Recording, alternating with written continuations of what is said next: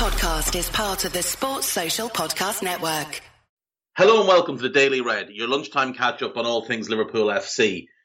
Big weekend this weekend, international football going on and quite a bit of Liverpool news to get through. So, I suppose the place to start is with the Guinea national team, who have all been taken to embassies to hide them away because Guinea is currently in the midst of a military coup. President Alpha Condé has been arrested, and an elite Guinea army unit say they have toppled the president and taken control of the country. This is not great news for anybody, and especially not for Liverpool. With a £60 million asset in the country, Guinea had been due to play Morocco.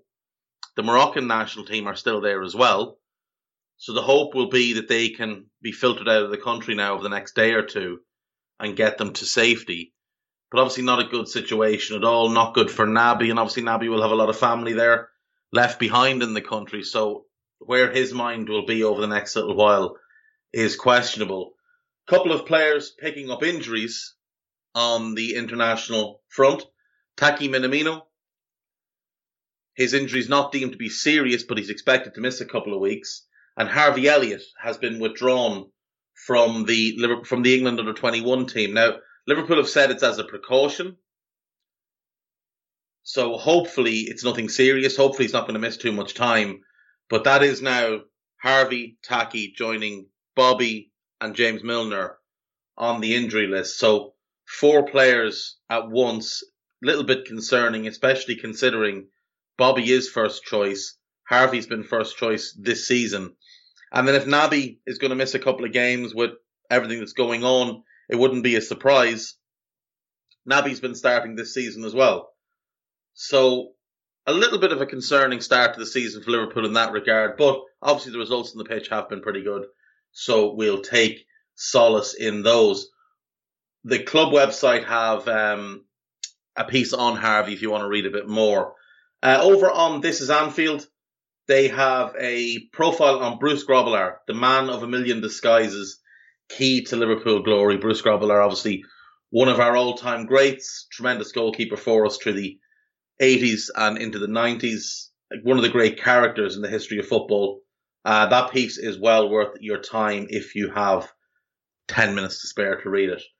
Also on This Is Anfield, 2 quick pieces about 2 Liverpool youngsters who've won some silverware over the international break. Melkamu Frauendorf, the young German, was part of the German under-18 team, which won the Vlakic Jesik Memorial Under-18s tournament. Frauendorf is a previous German under-16 captain, highly regarded in his own country, seen as a future leader, very, very talented player.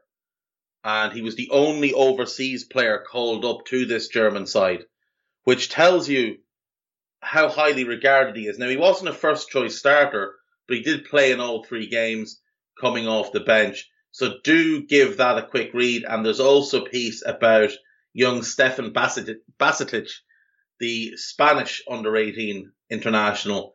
Spain also picked up some silverware while on the international break. So do check those out.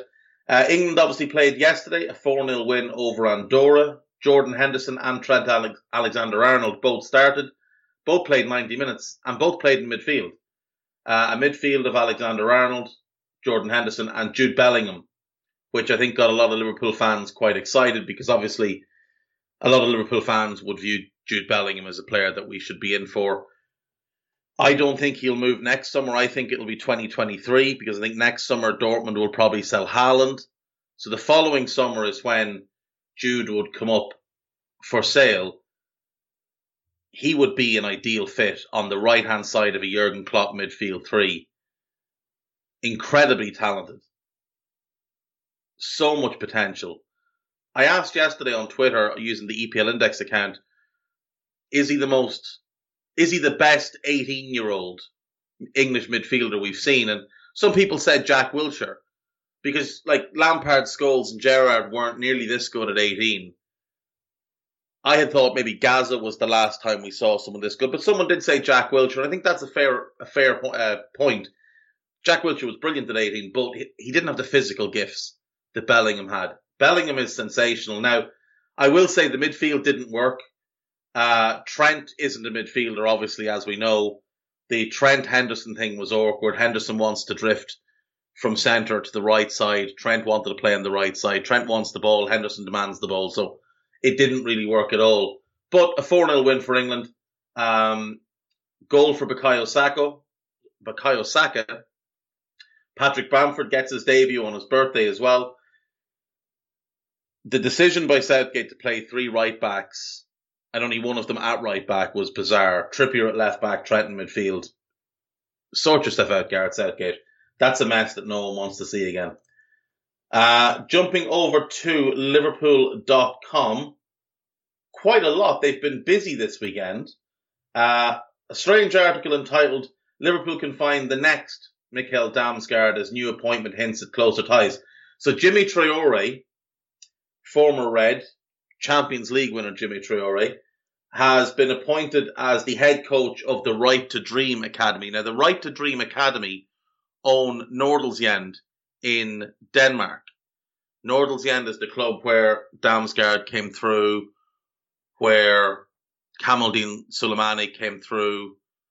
It's one of the most promising academies in Europe, is the Nordsjælland one, and obviously Right to Dream is kind of the passageway out of Africa. Traore's appointment is a big deal, not for us, but for him. It's a great opportunity for Jimmy, and we'd all wish him well.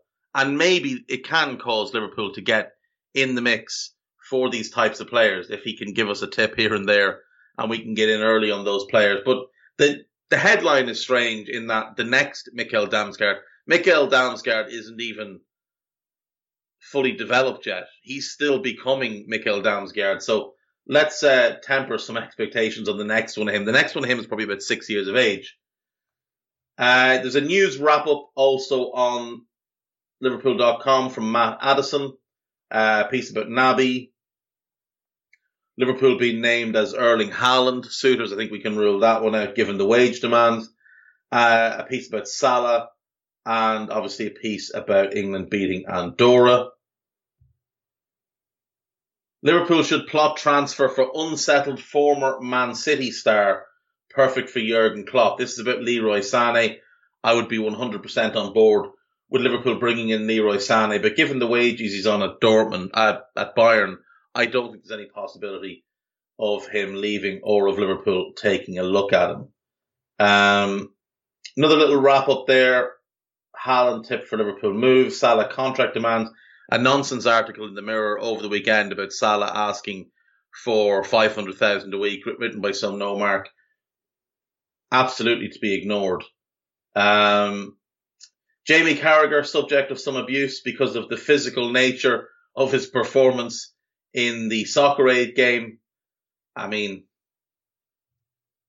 Carragher plays the way Carragher plays. You're not inviting Jamie Carragher and not expecting him to play that way. And a piece about how a Spanish midfielder, Carlos Soler, has been linked to Liverpool. Soler is very, very talented. Doesn't seem like a particularly great fit for Liverpool, it must be said. There's also a very strange piece about how Liverpool can circumvent the end of the transfer window to pick up former Spurs man for free. Serge Aurier. No, thank you. Over on AnfieldIndex.com, there is a piece from Stephen Smith comparing Mo and previous forwards, Ian Rush, Robbie Fowler, Luis Suarez, etc., etc. Really well worth your while giving that one a read, and do make sure to give Stephen a follow on Twitter. And in terms of podcasts, the main Anfield Index show on the free side came out, I think, Friday. Trev, Cam, and Carl, well worth your time listening. Episode 297. We are approaching the 8th year anniversary, I should say, of the launch of the Anfield Index podcast. So we'll probably have something around that with myself and Gags and one or two others that were involved at the start. So keep an eye out for that. But episode 300 of the main pod coming soon to your earphones. In terms of AI Pro, obviously Molby in the Spot and Money Talks came out late last week. Molby on the Spot is Jan Molby with Trev. Money Talks, it was Trev hosting Mo Chatra. 2 excellent podcasts, both well worth your while giving them a listen. If you haven't heard the latest Old School, myself and Gags, joined by Eddie Gibbs, do check that one out. And there is a new AI Scouted out. Myself and Carl Matchett, we go over our favourite summer transfer windows from the French League, La Liga, Serie A, and the Bundesliga. I think it's a pretty good listen, so give that one a listen.